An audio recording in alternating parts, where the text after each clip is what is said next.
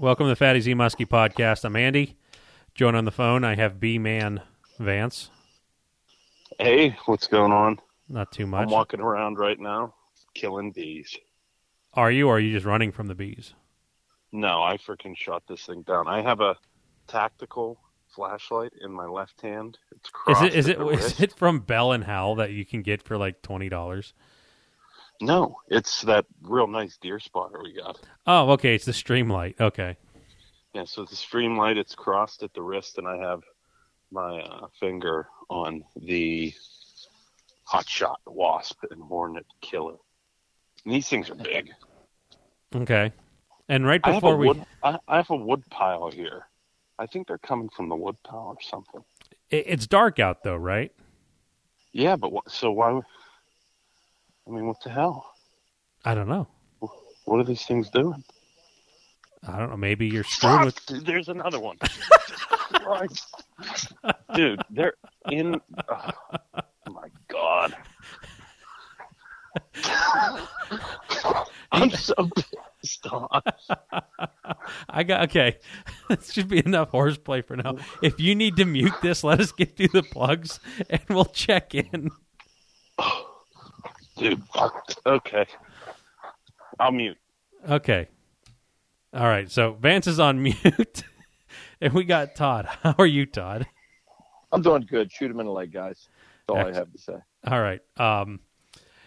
This show is brought to you by Fatty Z Muskie Products. FattyZmuskie.com is the website. You can also find us on social media, which you would look at Facebook at Fatty Z Muskie Products and also on Instagram. Bait-wise, some big things happened bait-wise this past week. I got like next to nothing. I might have some smallmouth bass left in the 8-inch softtail and the regular 8-inch. I have all the 10s. But if you're sitting there paying attention saying, well, what happened to all the baits? Because there was a whole bunch. Not a whole bunch. There was enough. They're on their way to Germany. So a new retailer that we picked up recently, the Pike Shop. Kind of similar name to the Muskie Shop, but it's the Pike Shop out in Germany. And they're probably sitting in customs right now. I don't believe that they would have them this quickly. But so kind of interesting stuff, baits going to Germany. We, big international here and not just Canada. So big shout out to them. And rod holders. Well, before I get on the rod holders, let's talk more about the baits. I believe Muskie Tackle Online still has some, and Team Rhino Outdoors. Team Rhino has exclusive colors and some standard colors, while Muskie Tackles has standard colors and some stingers. I imagine that inventory is probably roughly the same or whatever at Hogan's, Todd? Yeah, about the same there. O'Donnell's has some baits. O'Donnell's Sports Shop and Supply over in Portersville. But you did take some swimmers there recently. They did not make it there yet because I stopped one time and they decided they had a sign on the door like after... When did they start? Since 1976, they'd never been closed, and they decided they are going to start closing on Mondays. I don't blame them. Okay. I've been doing this a long time, and I happened to stop on a Monday, so I didn't get a chance to drop them off. They will be getting there this next week. I'm going home for a few days, so. Okay. Yep. From there, rod holders, just about everything is in stock. The only thing that I would say is questionable are some rail mounts right now. I mean, I have them out of stock on the website, but I actually have 2. So message me if you desperately need them, but I'm keeping them there just in case kind of stuff. But other than that, I have down east.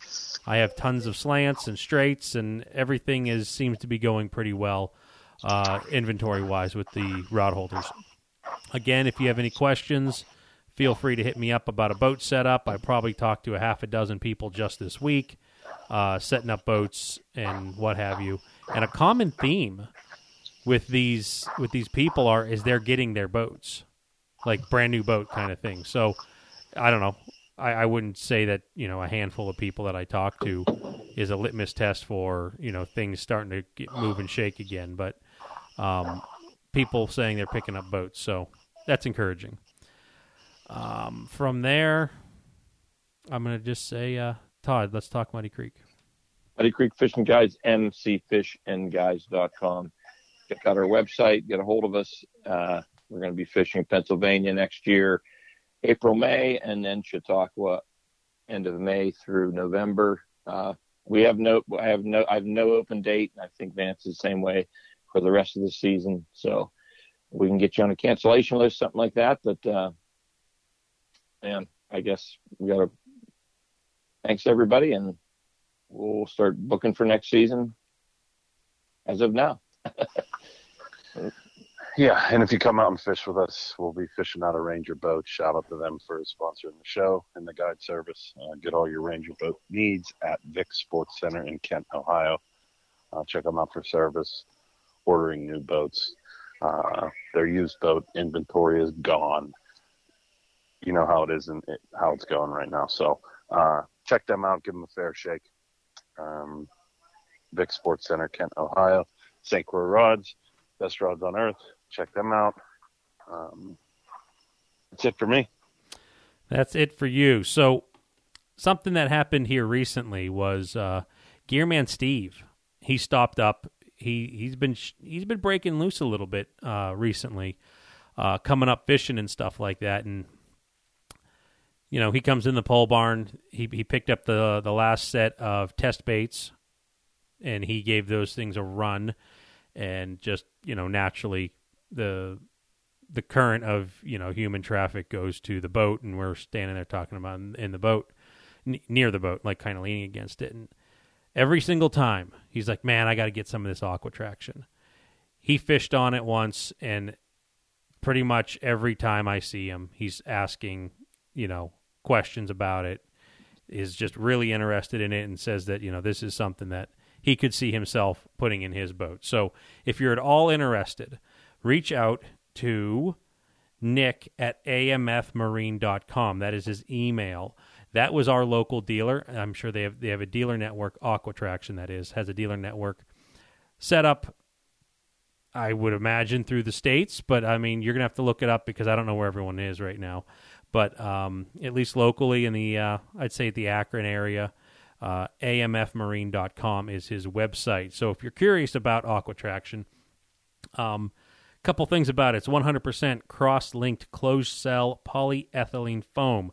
It's 100% stain resistant. It's not going to shrink on you. It's not going to peel up on you. This is measured and cut to your boat. And you can customize this all that you want. You can have like a fish scale pattern, a diamond pattern, a whatever, square pattern, circles, what have you. All this stuff, multiple colors. It really gives the boat a nice facelift. So if you're looking at replacing the flooring in your boat, the floor covering, I should say, check this stuff out. It might just be, you know, something that's right up your alley, and it's a nice little perk to have it. So be sure to check that out. Big thanks to Aqua Traction. Okay. All right, Vance, you got the bee situation under control? I don't, but it's okay. I'll figure it out later. Okay, I mean, I'm not there, but an obvious thing would be, why don't you just go sit in the truck? No. Okay. I like to live dangerous? I suggest you hit, sir.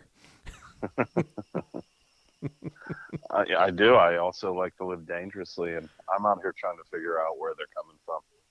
I mean, these things are the size of $50. Okay. I just killed 2 of them. I always have. If they're coming out at night, you're probably very close to the hive. Yeah. I'm thinking it's in this wood pile. Okay, we're back onto the wood pile. Yeah. Or it's in one of the trees above my camper, but I don't feel like walking over there right now, you know? Well, you might want to figure that one out because, I'll be honest, they're not going anywhere between now and tomorrow. I'll figure it out. All right, then what are you going to do when you figure it out? I'm going to spray it. Okay. I always have cans on me.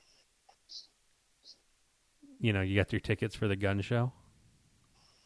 Yeah, I mean these trees are a mess. They're like very bushy and very green right now. I can't see crap.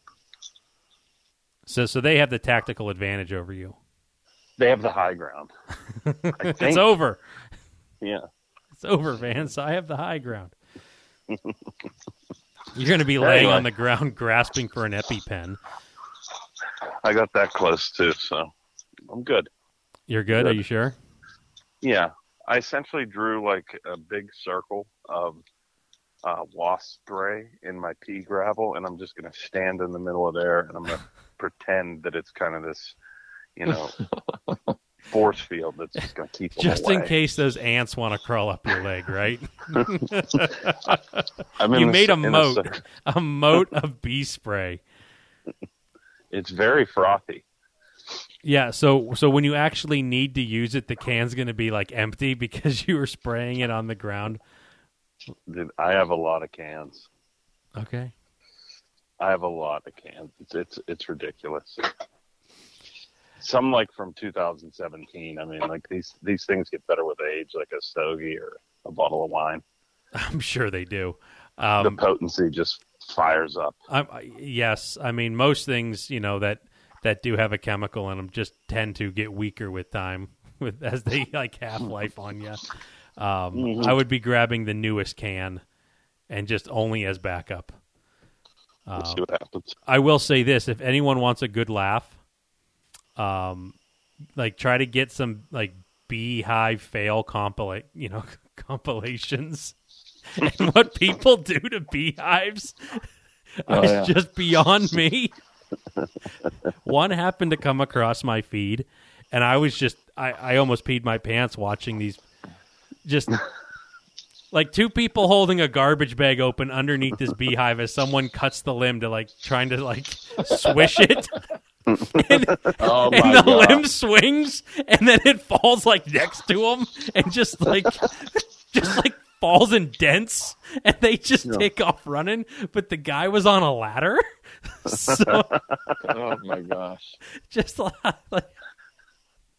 you need to have a firm respect for beehives. Who is filming this stuff?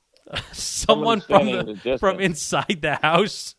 Yeah. The smartest one of the group. Yeah.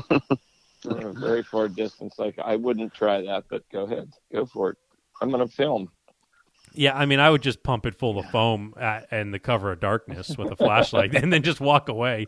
But well, how about that fail video I sent you yesterday? I'm trying to remember which one that was.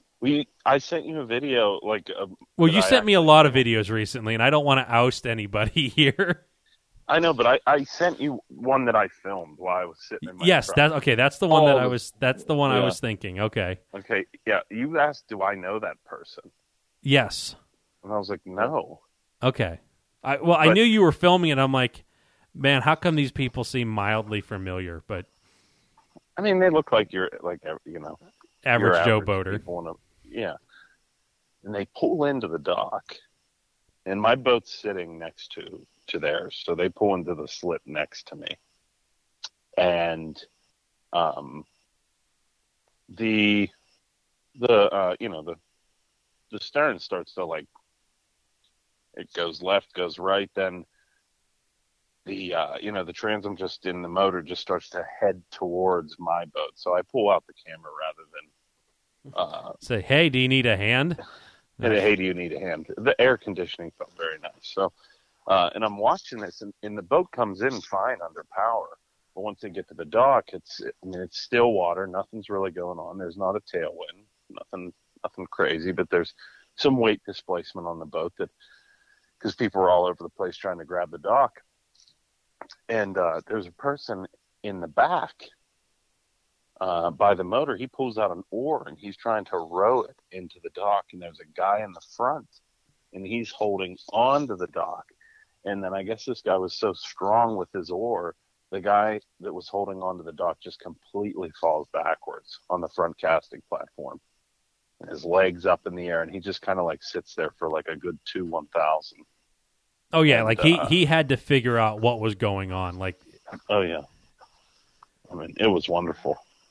Everybody was safe. They sure were. They were safe. But great footage. It was expert filming. I stayed in the car.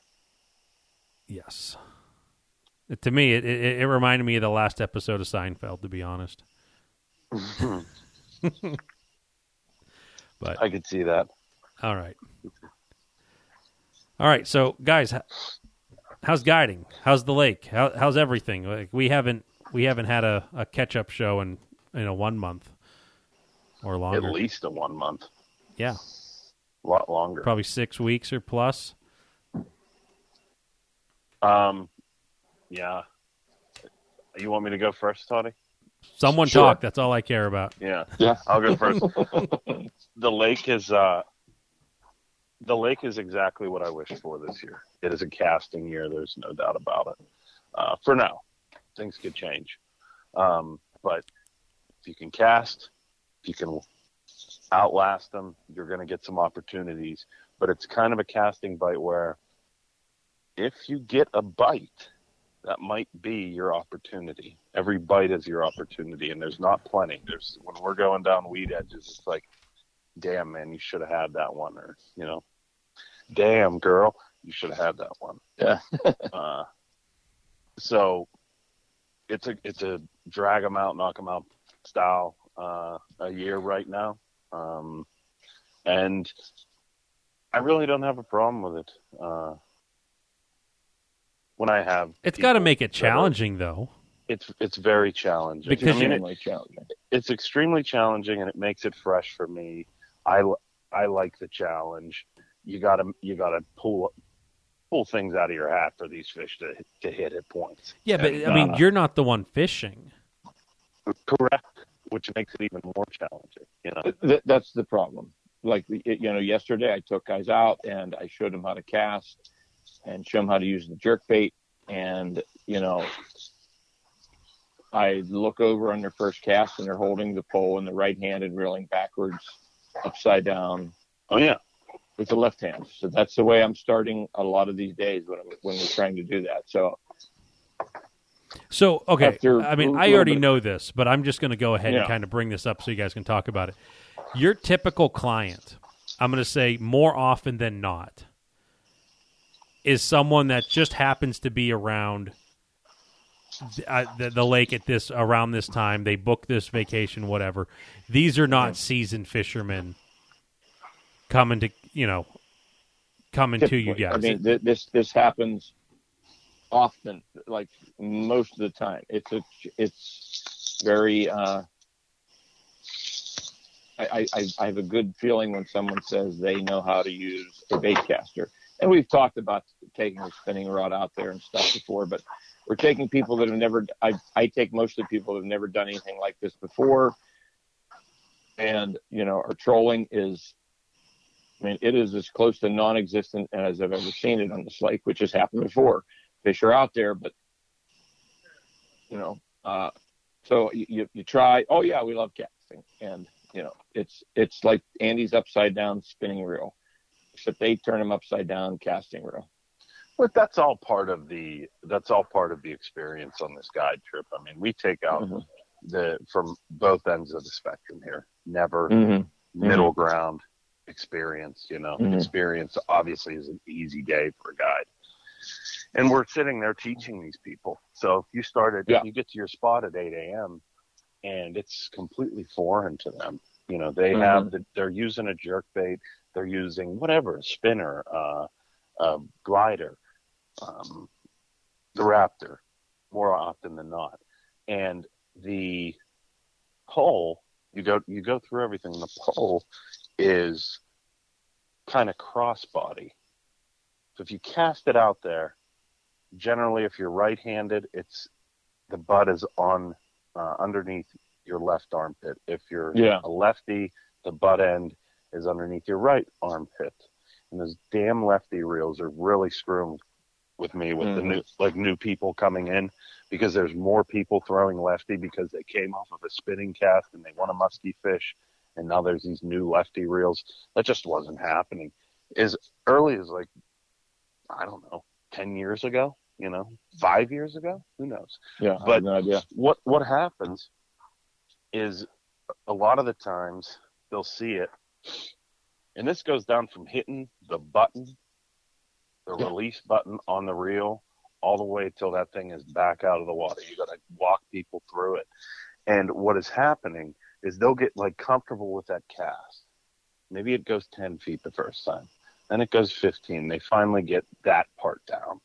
And then they get some distance to it. But on the retrieval, and this is if it's perfect wind and all this, everything is lining up to where we want to be. This is a nice, perfect drift I'm explaining here.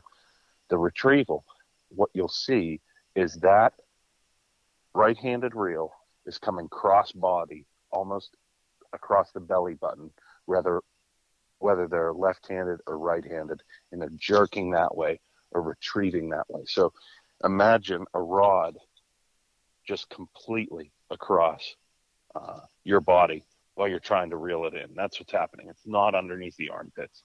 So then when that happens, you're like, okay. Now you get your cast down. Yeah. Now you have your push button. Yeah. You're having your distance. You have form on the cast. Let's work on the retrieve. From there, you put it underneath that correct armpit, and you talk these people through. And it's very patient teaching, and say, this is the way you got to do it. Boom, you got to swoop it that way, and you say put it underneath the armpit, and then all of a sudden it's on the love handle. And the bait's not, acting how I want it to, because of that. And it's a whole different thing. Then the love handle's sore. Then you work that. You finally get it up into that armpit, and the jerks are working. They're like, okay, cool, this is great. I'm working the jerk bait, but they are holding the rod behind the reel. And you're like, that's not good. It's not good enough. Okay, let's. The first thing Let's adjust your hands on how this feels comfortable. Let's put your hands, grab that reel or grab the foregrip, whatever you're comfortable with right now. But you have to snap this thing or, pull it, whatever bait it is, with some aggression to get these things to hit right now. And by that time, it's usually like 1 p.m. And then you're finally like, okay. Now they got a shot, And the hook set, who knows?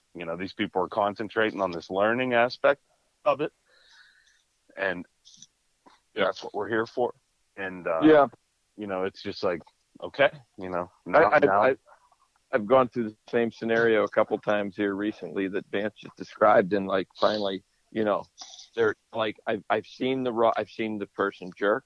The rod bends, and they turn and look at me and said, I think there's something on here. Mm-hmm. And the fish jumped out of the water, threw the bait. Oh, yeah. And it's gone. I mean, there's just so many steps. But they stopped drilling. Like, they were like, I think something's on here. It's complete greenery with all of it. It's like how...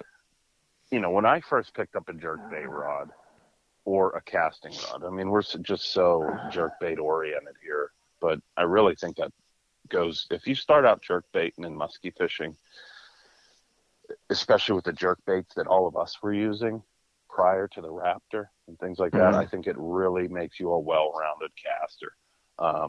You could pretty much pick up any type of bait and figure it out mid-cast on how you're supposed to run this thing, whether it be a giant triple tail rubber bait or a little crankbait. But I don't even know where I forget what the hell I was saying there. But I don't know, somebody else take it away because I completely forgot it. It's just it's a grind to more or less. It's the green part of it. That's where I was. It was the green part of it. It was the same thing I did though when I was just like, okay, I got this cadence down. I'm good. Boom, something foreign. Freeze. What the hell is that? Yeah. Boom, fish jumps. Unfortunately, these past couple weeks, those are opportunities. Yeah. and they're you have to dig you right now. You have to. It's musky fishing right now. That's what it is. Yeah. And we have times when it's like, okay, jump in, sit down. I want to cast. No, we're going to go troll for a little bit. See how you like it because something good's going on, or vice versa. There are years when it's like, oh, yeah, you missed that one. You'll get the next one. Mm-hmm. Fish Lake is not putting out that many opportunities at this point. And it's very sad when for green fishermen, and that's what you got to realize, it's, people always, the average fisherman, they probably think like, what the hell are the guides doing on the lake at this given time? What's going on? Yeah. Oh, they didn't catch one today. Yes. I caught one. Well, we're in the netting business. Absolutely. But we're in the teaching business. We're teaching these people how it's done. I mean, even an experienced caster, you still have to, it's still not the way I want it to be. If somebody's a casting person and they step foot on my boat, how I want to attack this particular lake,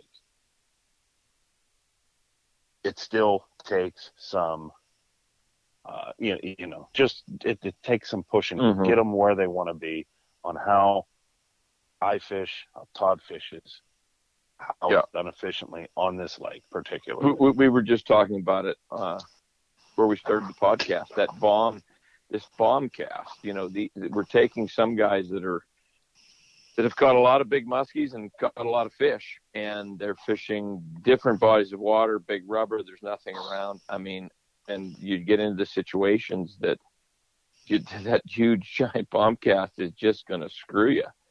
And it does time after time. There's so much floating debris. We're fishing in tight to these weeds. These fish are jammed in there. I mean, all the fish are in there too. They're jammed in there. And all species. Yeah. And the weeds are like right to the surface. So if you miss your cast and you take this bomb and you miss your cast, you have 2 to 3 minutes of downtime now. Because the bait buries in those weeds. You got to reel it the whole way back in, take them off. It was a total waste of time. And explain how it's generally taken off. Please tell me they smack the water. They hold the rod and they keep smacking the bait. I would rather they do that. The way it's normally taking off is you reel it all the way up to the leader. You set the rod down. You reach up. I mean, there's times I just turn around because I can't. I've explained it. I'm having a little more harder time with the teaching part. The older I'm getting and the more I'm doing it, I'm going to be totally honest. Because I repeat myself a couple times, and I'm like the dad, like, I've told you twice.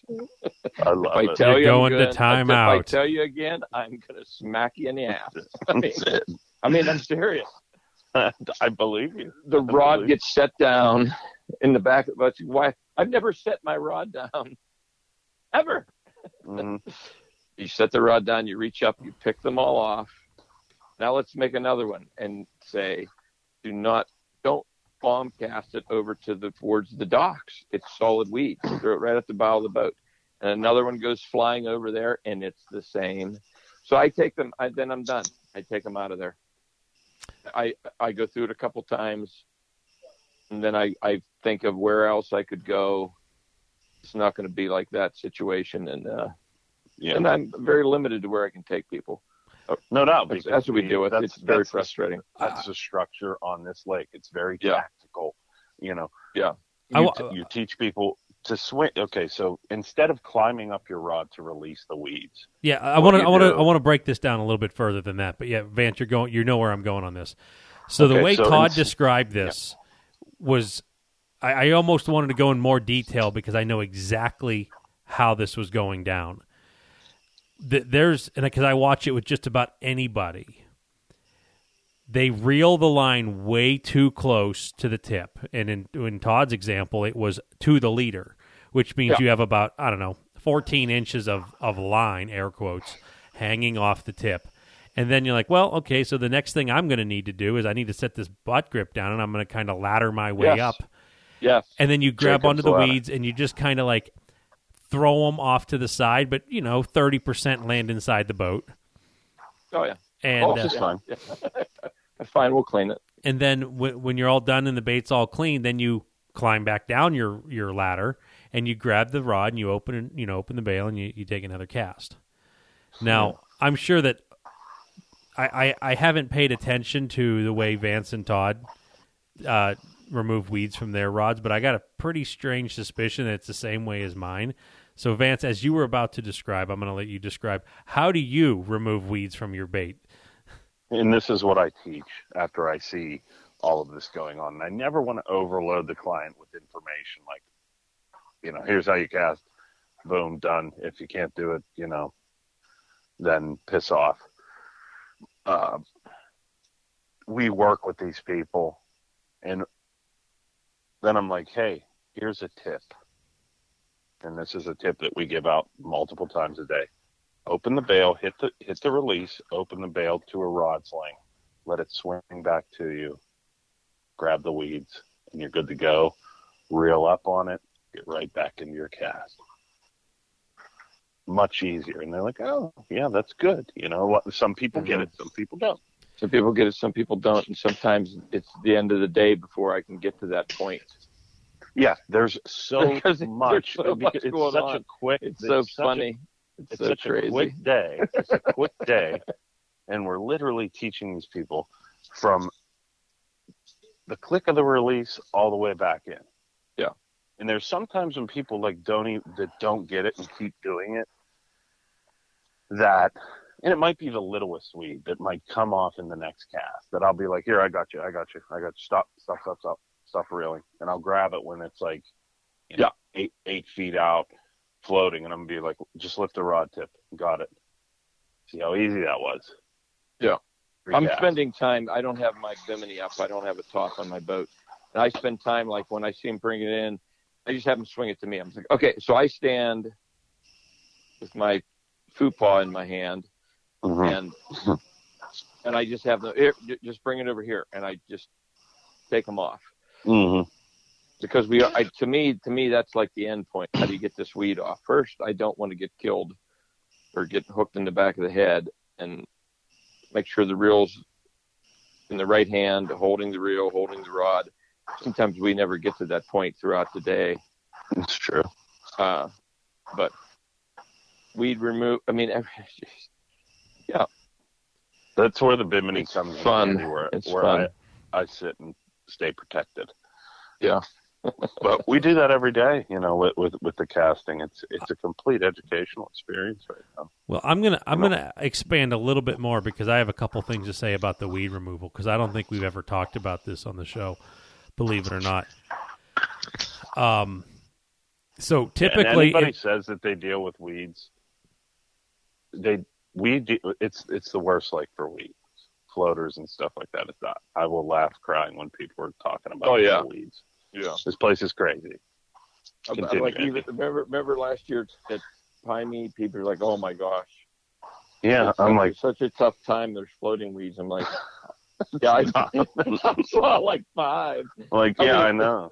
It's not even getting me in any remote type of shape for reeling in. No, it's Chautauqua Lake. Oh no. And even when you're trolling the weeds with the rod tip in the water, and I know you deal with the same thing, Vance, that I'm dealing with. Like everybody wants to throw like top water or spinner baits, and it sounds great, but most of the times you can't get a top water lure to make 2 moves, whether it's a spin or a side-to-side action, without the floating weed on there. That's what we deal with on this lake. Yeah, big facts. Whether it's the edge or just... you can be out in the middle. The floaters. Floaters. The floaters are the ones. There's stuff floating everywhere. And that is just so frustrating.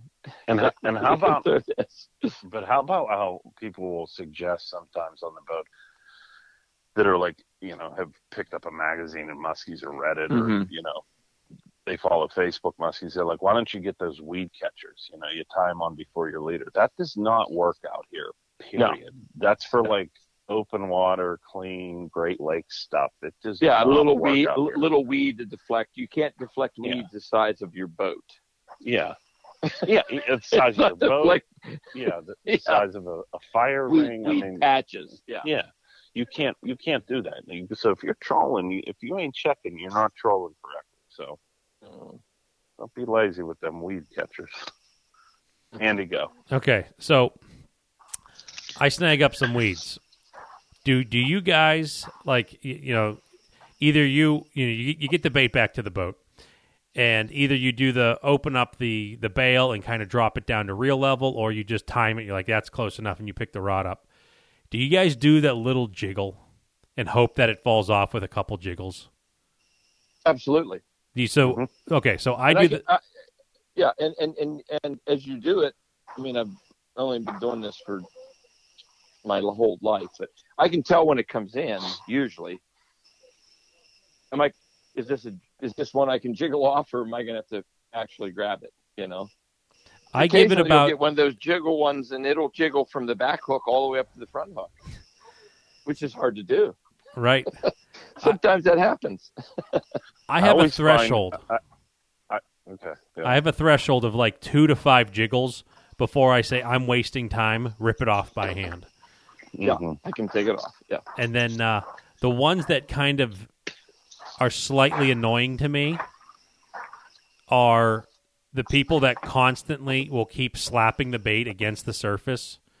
Like, that's good for fish. I mean, it does. I mean, the old timers, you beat the oar paddle against the water to get the fish active. Mm-hmm. But I have not seen beating the bait against the water really be effective enough to say that's worth a shot. Yeah, and there are people for like little walleye rigs. Yeah, I mean, I don't. I haven't not big, not treble hooks that are the size of the walleye rig. But I mean, I'm sure you guys seen it like 10, 15 times. It just keep you like, you would have cleaned that off and had another cast in if you wouldn't have just been sitting there pounding the water. Yeah, no doubt. Yeah, that's a terrible thing. Yeah, the poundage of the water. I hate that. But I just wanted to see if anyone else did. It doesn't work. When you go back to the jiggle, it's up, jiggle, jiggle, jiggle. I can pretty much tell if the weed is going to fall off in my back cast, like with my next cast. Mm-hmm. Where it happens is if pick any bait, if there's a weed on the tail hook, which is generally, your standard treble, those ones are the toughest to get off with a jiggle. Those are the ones you got to grab. Because they're going to walk right up. Yep. But you can get them off the ones that are on the body, that are teed, if you will, whether it's a big crank, twitch bait, or whatever, if it's one of our jerk bait. So, I don't know. I wanted to see if, I think the people that have experience casting have kind of already arrived at essentially the same, like, line of commands to remove the weeds. But I just, little things like that drive me nuts when, like, I see my kids do it when I take them fishing, just constantly smacking the water. And like, hey, how come my bait's gone? Well, you still got the weed, but your worm is missing. Yeah. I remember my dad getting frustrated at times fishing up in Canada or up here when we're casting, and slams it in the water, and then he's like, this bait's not working right, I mean, you can smack it on the water and you can take them out of tune doing that. Yes. You can take them out of tune. Absolutely. Bend the spinner bait. Bend your leader. Rip the tail off the swim bait or rubber bait, Yeah. There's no doubt. Take care of the lure. Don't get mad and slap it. Just touch it. The slapping comes with frustration with people. I can honestly say I've never had any of my clients, like new clients, new casters. I've never seen them doing that. They don't. It was yeah, something I saw It was something that was kind of common back in the day. Yeah, Smack it's it in more- the water and put it back out there. It's more the ladder climb, Mhm. to remove the weeds. Yeah. Fun stuff, but I mean, it's just an educational process the whole way through. Mm-hmm. Mm-hmm. Okay, so let's just say this hypothetically: you have a green caster, and they have just basic knowledge, no real experience muskie fishing, but they're halfway intelligent and they're smiling and they want to catch one. How many days or hours do you think you would need for an average to motivated angler of what I just described to kind of get all the bullet points, like classroom setting? This is how it is out on the water. Do you think you can do it in 4 hours, 40 hours? If somebody's motivated, 1 hour. You think you can go through all the this is how you do this, and they pay Yes. attention? If they are a sponge, 1 hour. Okay, now what happens if they're average, just like the typical Jill and Joe fisherman? Noon. Adequate by lunchtime. I was going to. That's what I just said. Noon. Adequate. Yeah. Okay, now obviously the people that might know what they're doing but come in with bad habits, do you ever see breaking those? No. Oof. That's tough, man. Hard. That's tough. That's multiple charters. Yep. Yeah, this is the way we do it. This is the way I do it. This is the way I throw. I do this bomb, or I let all this line out. I'm like, I'm underhand. I try to do my charters that no one takes an overhand cast the whole entire day. There's no need to on this lake. I can underhand flip 3/4 if I want to, 3/4 of the distance they can take their overhand cast. Even though the overhand cast is going, 40, 50 yards? I don't know how long they're throwing them. Probably that far. I can tell you this. So occasionally, when stuff is very boring when I used to go fishing, I would say, let's have a casting contest and just see how far we can throw them. Not like actual fishing, just something to, let's get our mind off the misery. And I think a far cast for me was like 200 feet. Because that's how much, I went to my backing and I knew how much braid I put on. That's an extremely far. Yeah, that's 70 yards, right? Yeah. Yeah, that's give or take, but it's also it wasn't just, hey, give me this bucktail and I'm going to throw it. This is put on your best casting lure because we're going to see who can cast further. And this is like Happy Gilmore style. Loosen the brakes up and just see. Yep, we used to when you're fishing, you can play around and do that stuff. We did that, but the high cast. You throw it and you sit there and you wait for it to come down. I mean, like the hang time for a punter. Yeah, how long can this hang? You switch hands, you look over, and they see the other guy's lure hit the water. It's like, yep, I beat you there. You got to be extra cocky, and when you do it, switch hands, bend over, grab a sandwich, take a bite. Yeah, go over and take a bite. You make jokes about that, but that is actually a musky strategy now. I've read that. What, to eat in a cast?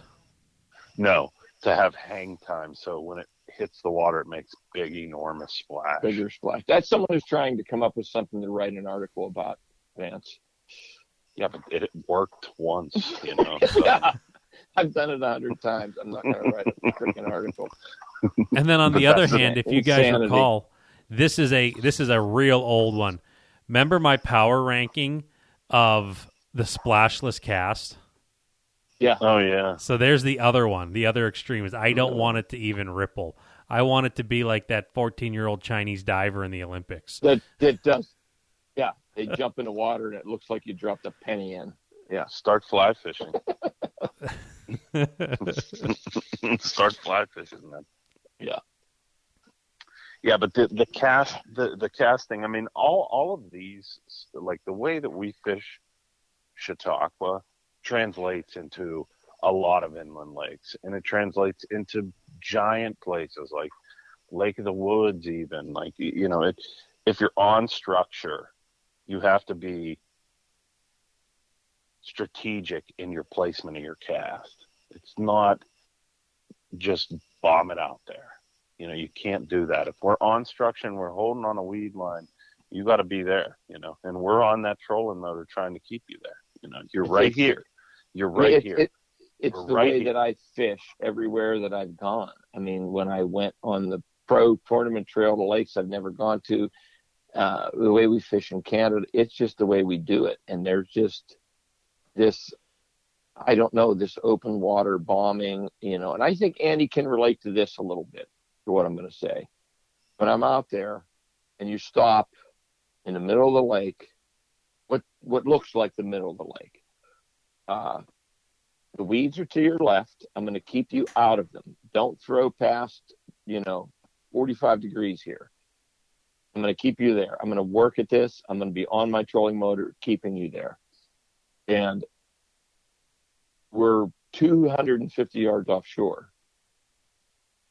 It's just hard for people that haven't fished these bigger bodies of water not to turn and see the dock and say, I have to get in near that dock. I have to fish towards that shore.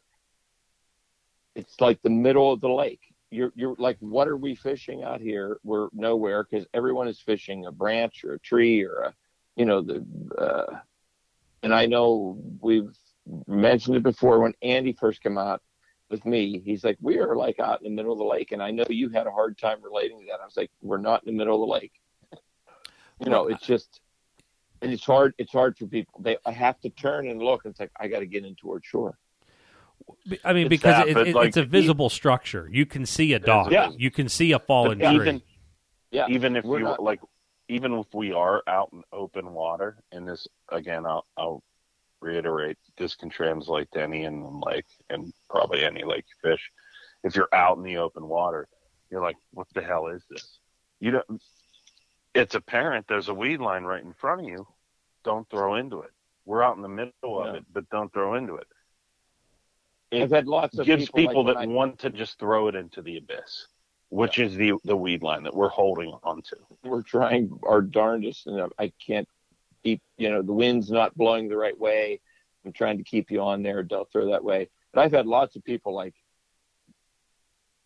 especially up like there in Mayville or down the south end when you're fishing across the big, I pull in, they're like, okay, let's go. And they look and they're like, so this is the spot. This is not what I thought would be the spot we were going to troll.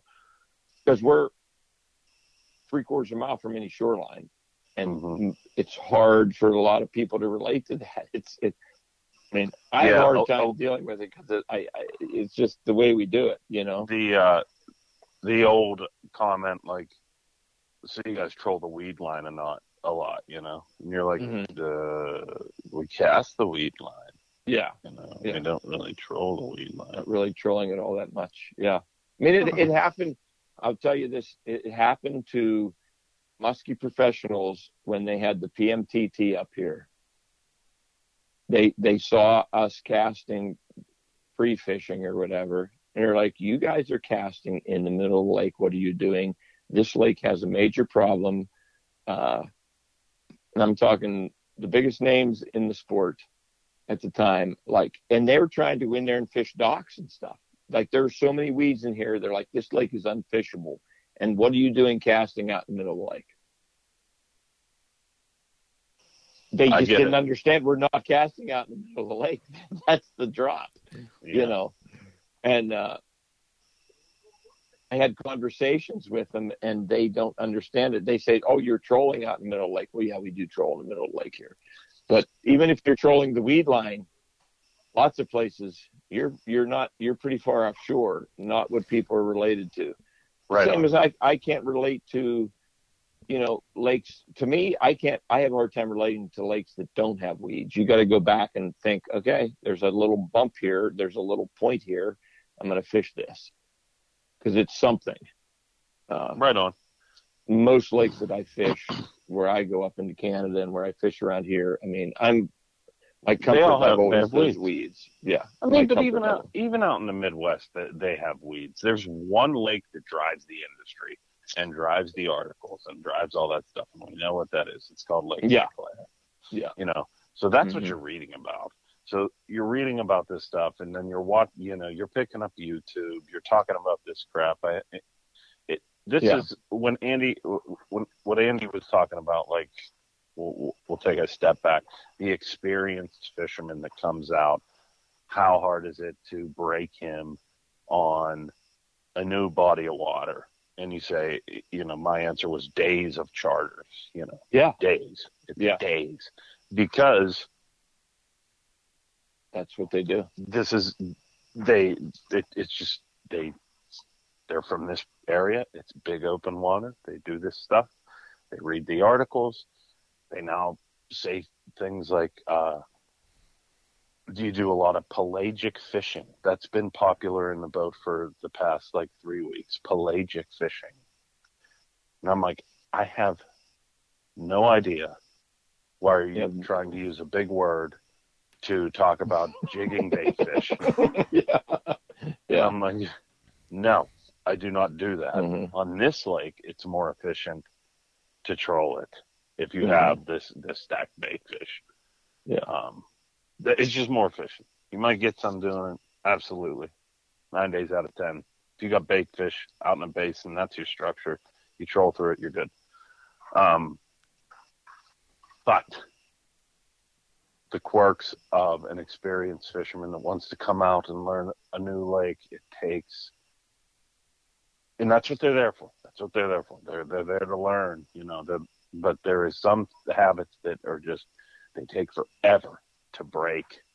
And, whether it's casting open water, whether it's when you're trolling, keeping the rod tip down because you're an experienced fisherman from the Great Lakes system, and you catch walleyes and salmon and all that BS, and the rod tips up, whether it's that to keeping the rod tip down when you engage the fish, there's just a lot of things that take Mm-hmm. time. Yeah. Somebody that's completely green, it's a lot easier to teach than someone who's an advanced fisherman. Okay, I've been holding this point for a very long time because I wanted you guys to fully. Something that I think when you guys are talking on I gave that example of the experienced guy, and it takes longer for the instruction to set in. Some of those open water, big basin casters, and most everyone else, what they are not used to, and this is kind of piggybacking on what Todd says, we're in the middle of the lake. It is hard to visualize like the weed line. So the biggest thing that I'm like, how can we quantify this in a nice, tidy word? Boat control.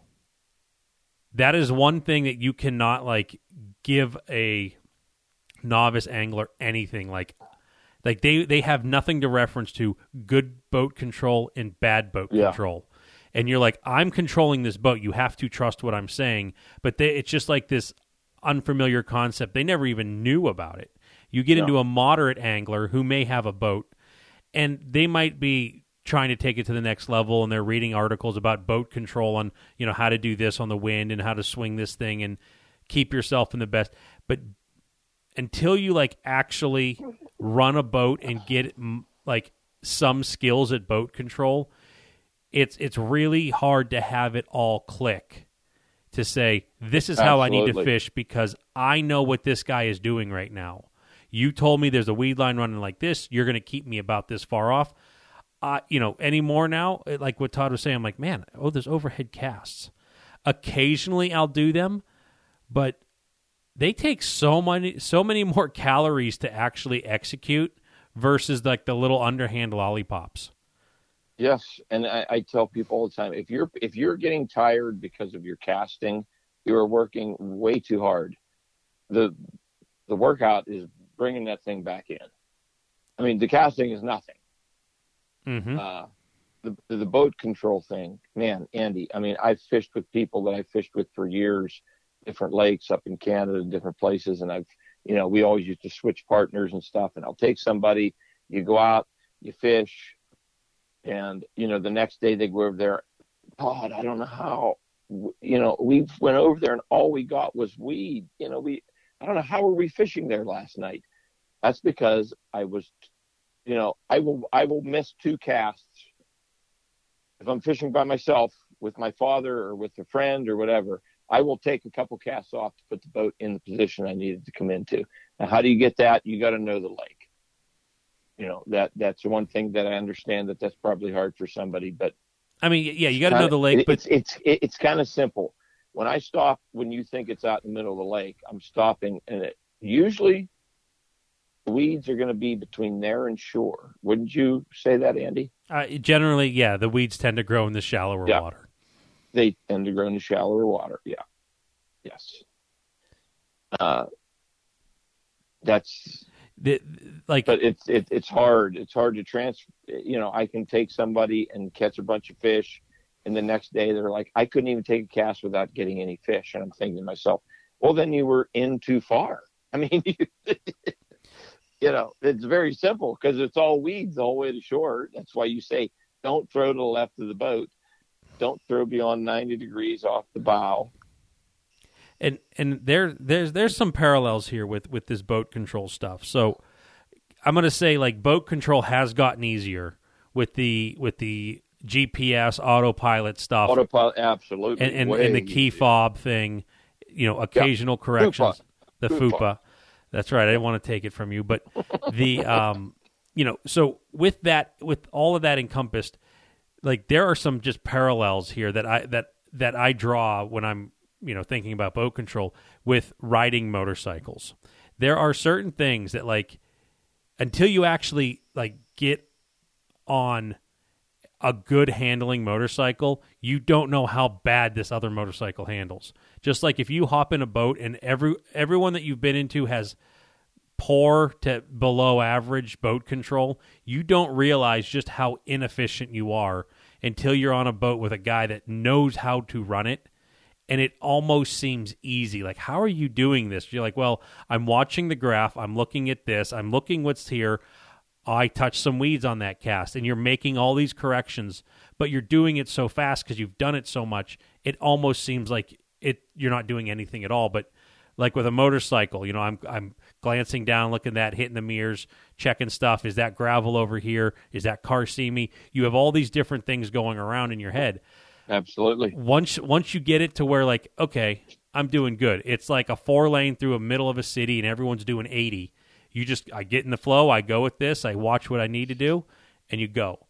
And when you leave a boat with someone that knows how they're doing, then you go back to maybe yourself or other people. You're just learning. I mean, it's okay. Everyone sucks at the beginning. And you're like, holy crap, this is the difference between having a follow or two and putting a couple in the net, is setting it up. It's nice when you're off the weeds, when you're like, there's the weeds. It's easy to stay right on the weed line. You catch a fish and that thing dives in the weeds, well, there's a good chance that fish is coming off because it's coming up with 50 pounds of weeds with it that now you're fighting. There's just so much that goes into it. And when you're typically on a boat that is, I don't want to say aimlessly in the middle of a lake, casting a certain type of bait, boat control might not be as a fine-tuned art as a person trying to navigate a weed line that undulates in and out and what have you. There's less to pay attention to, and you can afford to take those longer casts because there's nothing to worry about. Mm-hmm. But that's just, one thing that I just like, how can I wrap that up? And I boil it down to boat control. Yep. And that's hard to get through to some people, the same as the trolling, like Vance was saying, you guys trolling weed lines and you're trolling this. No, like, sometimes we are, sometimes we aren't, but, I guess it's hard if you don't know the lake. But that's the way we start a lot of these trips, with nothing. Just trust what your guide's saying, because I always tell everybody that we went over for 3 today. And by the end of the day, I felt very fulfilled that there was 3 opportunities. Because the way the day started, it was not, that started that way. But I mean, we came a long way. And they walked away with something. Yeah. Well, they went away without catching. They were like, "Man, I can't believe we got skunked." And I was like, "Yeah, you got skunked. You got to be able to walk away from that because the way some of these days start." There was some great opportunities, Yeah, like you might not have caught that photo on your phone, but you walked away with something that you can't even put into a box and say, this is what I learned today. You picked up hopefully some good habits. You picked up some tips and tricks and this and that. And, you almost want to say, if we could repeat today with how you were at the end of the day versus how you were in the beginning, you would have had a different result. Yeah. We started a day with the rod in the wrong hand, reeling upside down, not even know how to release the button on a clicker. And we went to, you had some opportunities. There's a lot of days like that. And I just think, I can walk away as looking at that as pretty successful day. Yeah. There's a lot of work that goes into it. Mm-hmm. That's what it's all about. Big Teach. Ego set aside. That's what we specialize here. Very nice. Guys got any fun stories? Oh, yeah, I had a ton of rods. You broke rods? Rod tips. This is what really?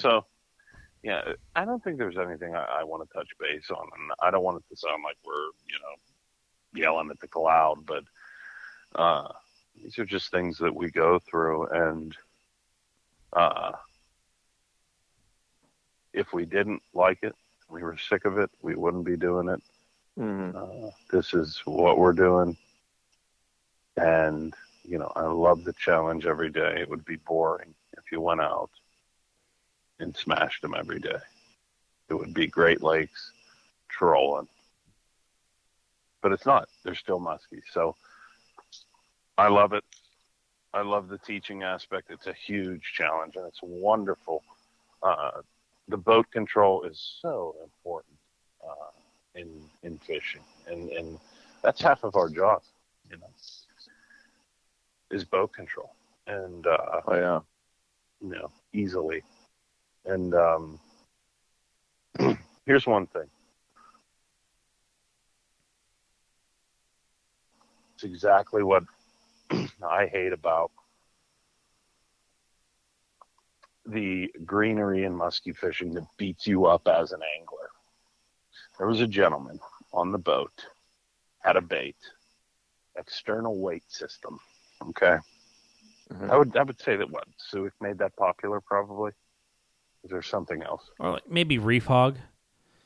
I think there was like an add-on system that you could do. Like, what did that Fundly Tackle had it to where you could put this little threaded insert in, and you can screw in their lead weight. Okay, so person was on my boat. They put in whatever, a half ounce, and this thing it's working nice, and they are getting follows on this. But, however, if I was fishing, I'd want it to be deeper. I'd put on more weight. However, they were getting these follows on this half-ounce weight, a whole box of weights, to screw into these things. So he has like a whole box of weights, and you could see the brain turning of the angler, where you just kind of want to say, pick something and stick to it. You got to have stick-to-itiveness. Just keep going with it. Okay, you can't overthink this stuff. Hooks and lines. You tie one, you rig one. That's it. Early in my career, I hated muskie fishing because there was just too many intangibles. I thought these were like, just crazy fish. You can't catch them, whatever. And little things like adding a weight distracted me from actually fishing. Mm. So, I catch one with a half-ounce weight in it. Okay, that's the way it's supposed to be done. That's it. And it would mess with me. What am I supposed to be doing? Okay, the tail on this jerkbait was at a 37-degree angle, and I had a half-ounce weight in. That's the way I had to fish. That's the action that I was getting, so I'm good there. Overthinking the entire time. This gentleman was overthinking it the entire time. He was switching through all these weights. These are things that pretty much made or break said of, I'm either going to get into this or I'm not, because this is just way too much confusing stuff. I hate this. This is stupid. How I felt. But overthinking it with all these external weight systems and things like that, that takes time away from your casting day. They're very short days. Just pick something and run with it. Mm-hmm. That's a teaching thing that another teaching tool that we went on, on the boat with it. These external weight systems, they're becoming more popular, and they're like a double-edged sword. Yes, they make the bait work one way. Adding more weight makes it work another way. It's stuff that can mess you up. If you're adding weights, just add the weight and fish for that day. Stop messing around with stuff. Pick one and stick to it. That's it. Yeah. So all I have to do is, that's it. That's a story from guiding, but we can go into something else, some horrible things like me breaking rods. No, I mean, lures. I think that with what you were describing is kind of the early stages of a person in their musky fishing career. There's nothing wrong with it, because essentially, you in your mind, you need to try to eliminate noise. And you're like, well, okay, if this produced this result, a follow, a strike, or whatever, a sighting. Mm-hmm. Okay, well, it didn't get him to go. Something else will. I'm going to switch this out to here and see. And thinking that, well, I caught one on, XYZ combo. This is it. I cracked the code. I figured it out. And it's something to grasp to, but switching out weights is also like what I used to do. And that's switch baits. Oh, this one didn't work in these 3 casts. Let me switch over to this one. Yeah. They didn't say, yep. I need this bait to do this. Baits, colors, everything. I enjoy the days where I can hand the guy the bait, and it's like, we don't fish for 15 minutes, and it's like, boy, they're not hitting this color. Shouldn't we change? Some days I will do that for people, but I mean, we're going with are there days? Absolutely. I can think of my thousands of days of musky fishing, and I can put up my hand and tell you of days where one bait caught 10 fish. Couldn't get anything on anything else. Or one bait caught this, but that's on my hand over thousands and thousands of days of fishing. Almost to the point where I can relate it to like coincidence. That's how often that's coming into play. It's not often enough to where you wouldn't even play that card, but it's a great story to tell. It's a great story, but it's more, how are you working this bait? Where is the boat positioned? Okay. This is way more important. Okay, so do you have better days switching out? Have you ever had a very good musky day to your standards with switching bait after bait after bait? Handful. I'm not saying, okay, I think the extreme. I'm going to say trolling. Trolling, okay. Handful. Trolling. Certain color, certain bait, certain action. 10 bites on one bait, and we're running 6. But okay, yeah, I get that. Now casting. Have you ever? like, okay, I want to clarify something on this. So there's a difference. Like, you can go out and fish a single bait all day and be perfectly happy and be like, yeah, this is what I did. I tried. When you start getting like, man, I just don't think this is working, and you gave it a shot, or you're just like, I don't like the way this looks in these conditions. I didn't expect it like this. Switching baits throughout the day is okay in my book. Oh, it's when you're like, I took 5 casts, I'm switching. I took 10 casts, switching. Half hour later, it's another bait. Switching for the sake of switching versus switching for a reason. It's not going to help you catch fish. It's not going to help you catch fish, because my rotation, I start out with a bait that I typically start out with. And there are times I'm just like, I'm not feeling it with this one, but I think I'll feel it with this one. And I think that, like, how can I make this kind of like the boat control, wrap it up nice? Knowing how to work your baits. Knowing how each bait reacts with how you work it. So being intimate with each style of bait you have. And for me, it's typically like 6 baits. And you're like, this is my number one go-to because of XYZ. This one always gets on the rod first, typically. I'm not feeling it, but I'm going to skip down to number 4 because I think this will shine here. And I have switched before, and that was it. Now, was it? Yeah. Was it because I was more confident when I was throwing? Was it the bait? I don't know. It probably was a personal thing. I was more confident, and I worked it smarter and better because I thought it was going to work better. That's it. Yeah, that's the point that I'm trying to make. Yeah. Yeah. You know, you have to have confidence in what you're doing. You can't be beat at the dock prior to getting on the water to musky fishing, especially most of the times when we're going out with people, they're looking to catch their first muskie, or they've been with us before and they've caught a few or something. That's mostly who we take. So the confidence comes back to myself and Vance when you're doing these trips. So we haven't talked about it a lot, but the Raptors have crushed this mid-season now, early and mid-season. Absolutely crushed.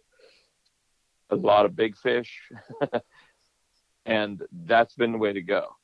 But I have spent some days where we did that for a little bit, and we were throwing the swim baits, or I had people throwing something else.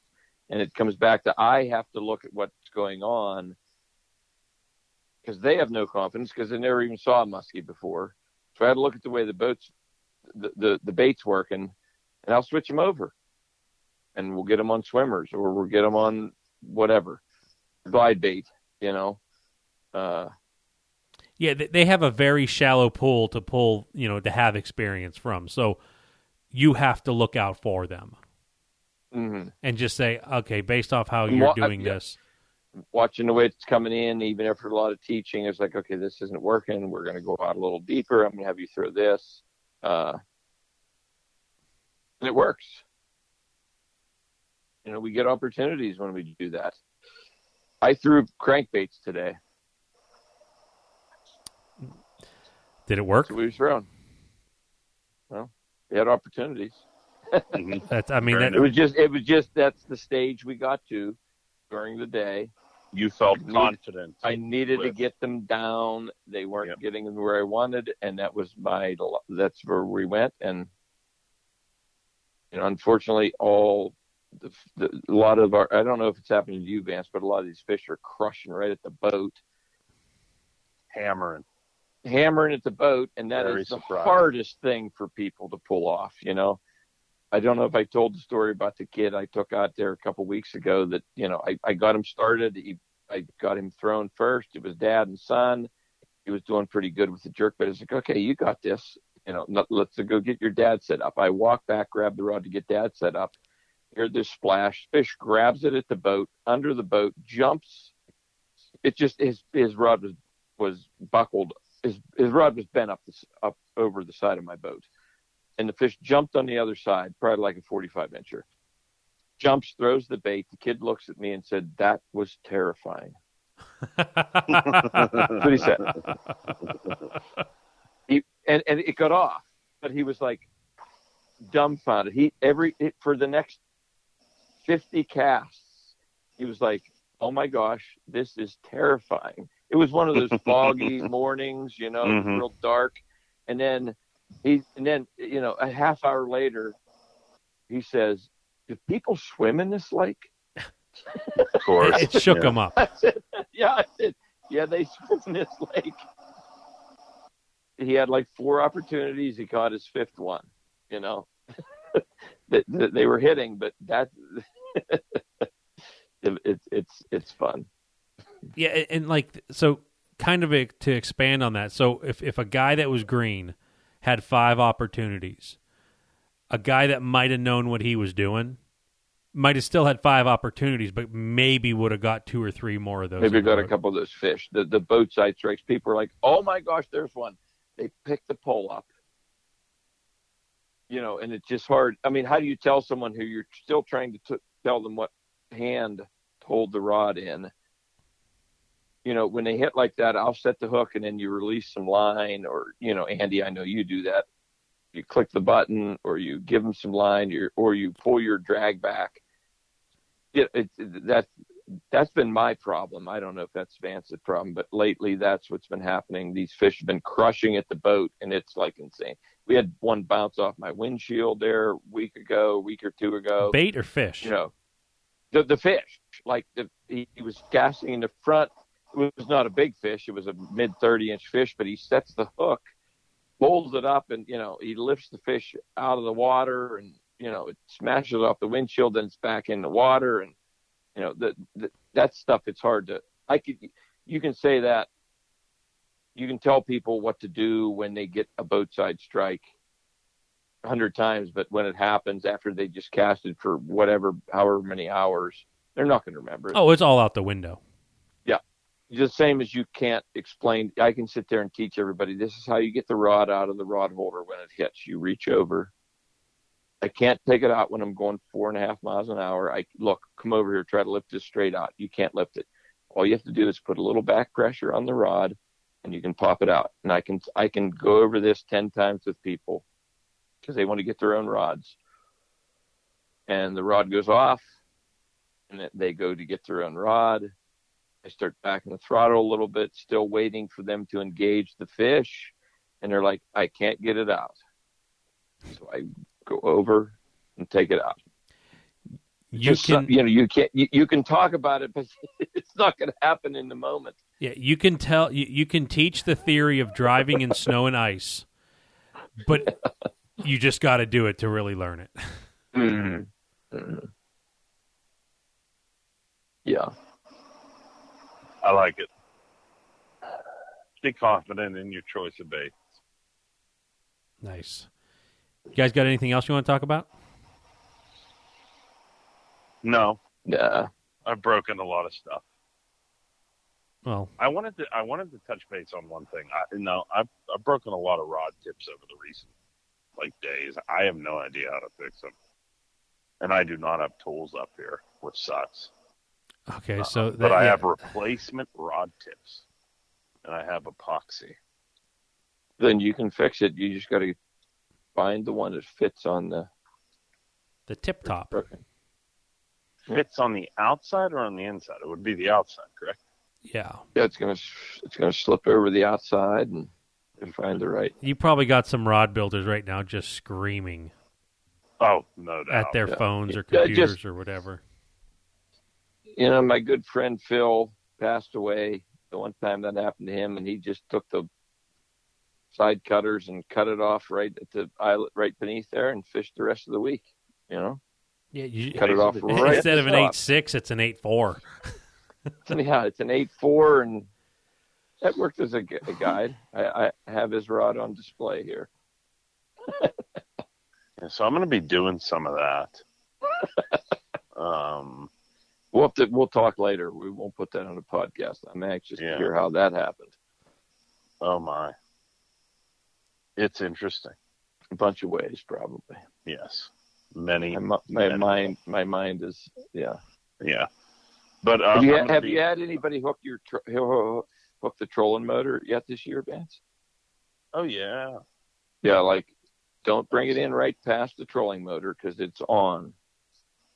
Yeah. I'm sitting here working, keeping you on the thing. Don't bring it. If you're going to come in, bring it to the right or bring it to the left. Mm-hmm. And I've heard lots of people like, there he is. And I hit the button. I hit the button to turn the trolling motor off, and everything stops. And it's like, yeah, you got a big one now. You ever just like play with them and like turn it to 1 and just have it like lightly pull? Yeah, pull. Yeah, what you hear is thud and then drag ripping. Thud, drag rip. Yeah. The bait is just annihilating your prop. That happened to me today. Oh. I was like, we were in a mess. I was like, everybody grab something and reel it in. Big mistake. Yeah. Giant mistake on my part. Mm-hmm. It looks like you have a gill net coming in from the back. I was trying to reach back and get this lure that had been cut off. My line was broken. And I was like trying to like go back and get this just grab lure. It. Yeah. And it was just like, oh my God. I was like, I'm going to put something in the prop. It's going to be in the prop because the way the things are being reeled in. Went in the prop. Heard ting, ting, ting. Yeah. It was great. Yeah. That's a trolling prop, yeah. I don't think I've ever got one in my trolling prop, but the casting is the one I was. You've never put a line in your trolling prop? I don't think I cannot remember ever doing that, other than sliders at Lake St. Clair. Man, I put a lot of lines through my prop. I can think of 2. Casting lots of times. 2 times in the main motor, while under power. Well, yeah, I mean, under power, I'm trying to like get back to this thing that's sinking in this like mat of weeds. Yeah, I'm like, I got to get to that like right now, or it's gonna be gone. I'm not gonna see it anymore with the clarity of the water and stuff. And you take a tight turn, it went into it, but like not so terrible. What happened was the kicker prop was fine. It got caught up in the big motor prop, and I would imagine it's spinning it sometimes when you're at speed. Yeah, it spins all the time down there. So then it got caught up in that, and I'm like hearing ting to ting to ting, and I'm like, should I stop now or should I go after problem 1 or deal with this? and so it was just like, problem 1's about 25 feet away from me and sinking. Problem 2 just happened. It's in my prop right now. What should I do? Should I stop and just say the hell with it, or just hammer through? I hammered through, and I ended up getting a bait that I was after and completely destroying the other. Losing another bait. Yeah. But instead of Sophie's choice, it's Vance's choice. So, but how I got the line out of my prop that I couldn't reach. It's just like I trim it up all the way, and I can't extend past the lower unit. It's such a far reach. Oh yeah. And what I used to get the blades to spin the opposite way to get the line out was a broken rod. The tip was off, and I was just like, screw it. I'm going to push this thing with this broken rod tip. And it worked. Hooray. Yeah. Yeah. Fun stuff. All right. It's all fun.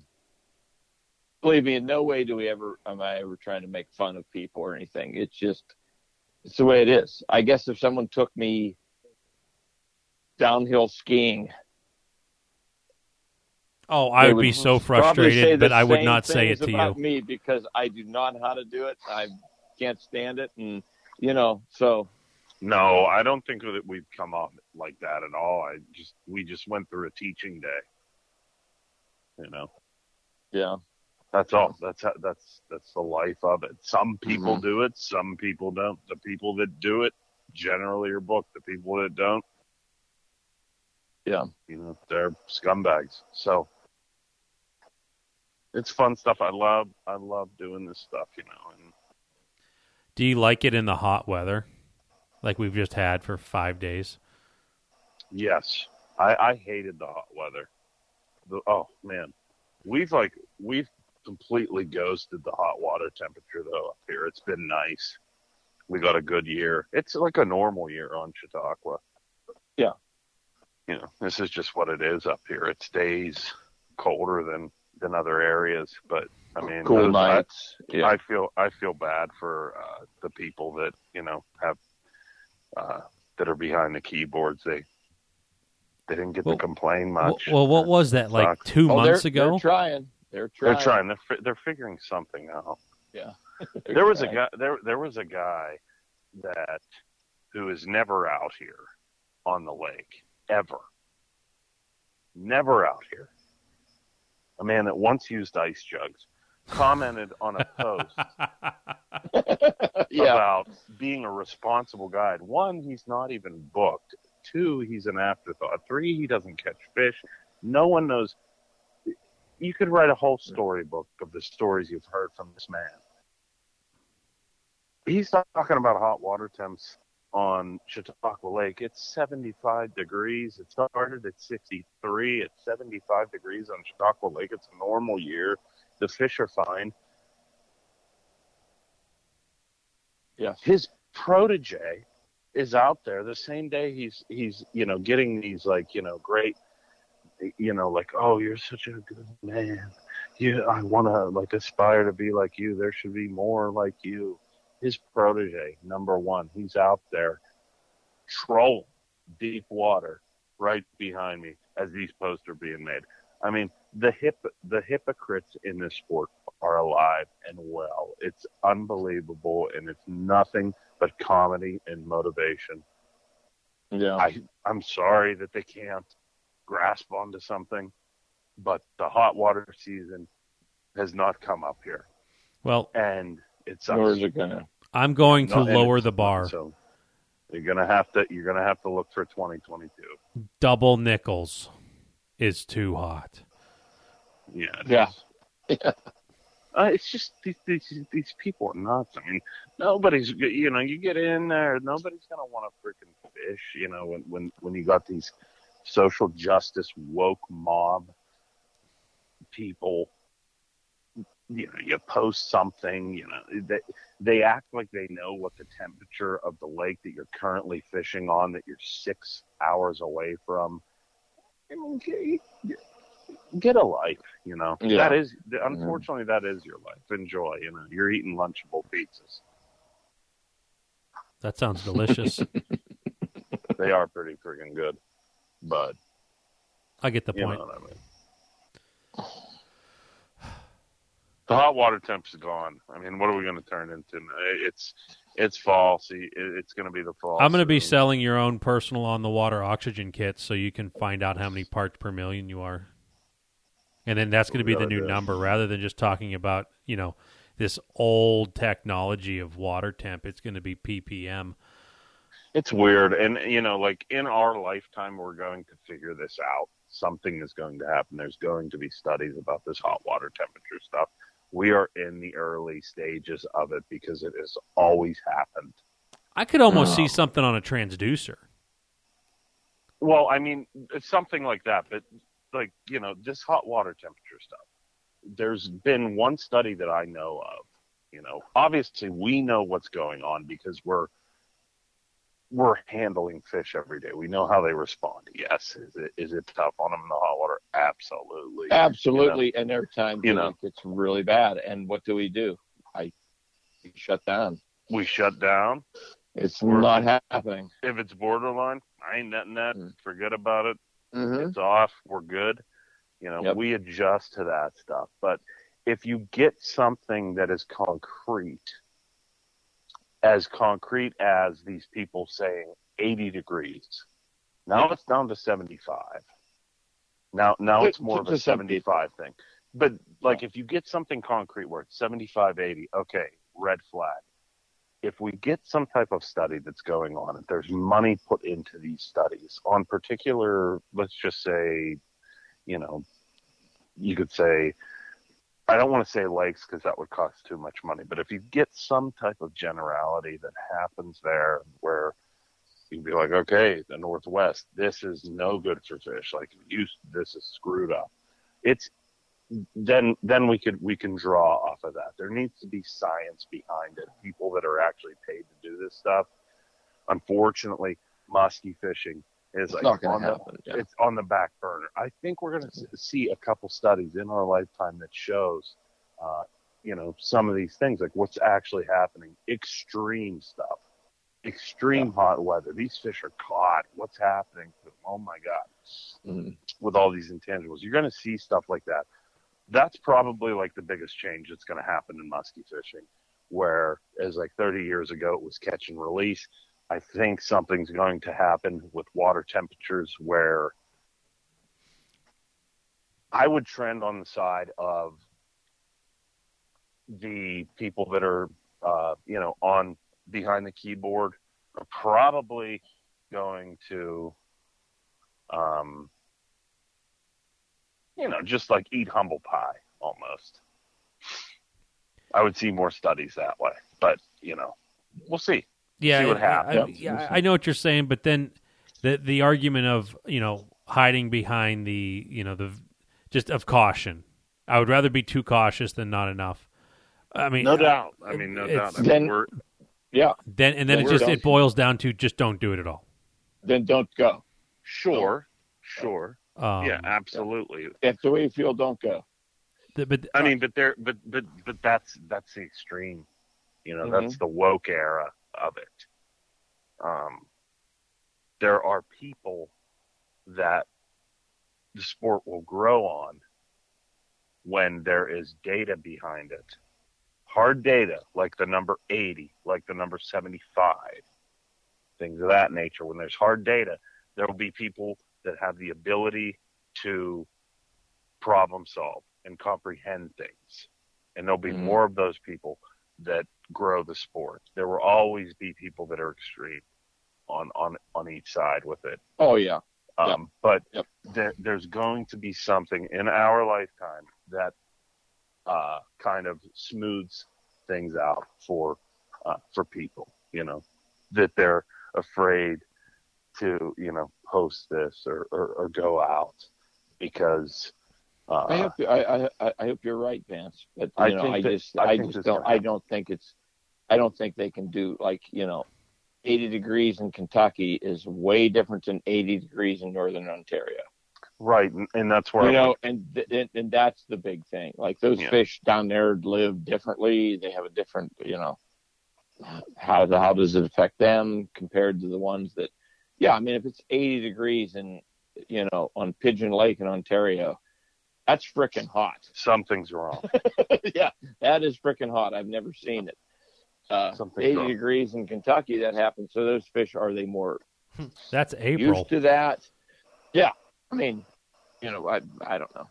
That's what I mean, though. I think that there could be something trending towards some scientific data with these things broke down in regions.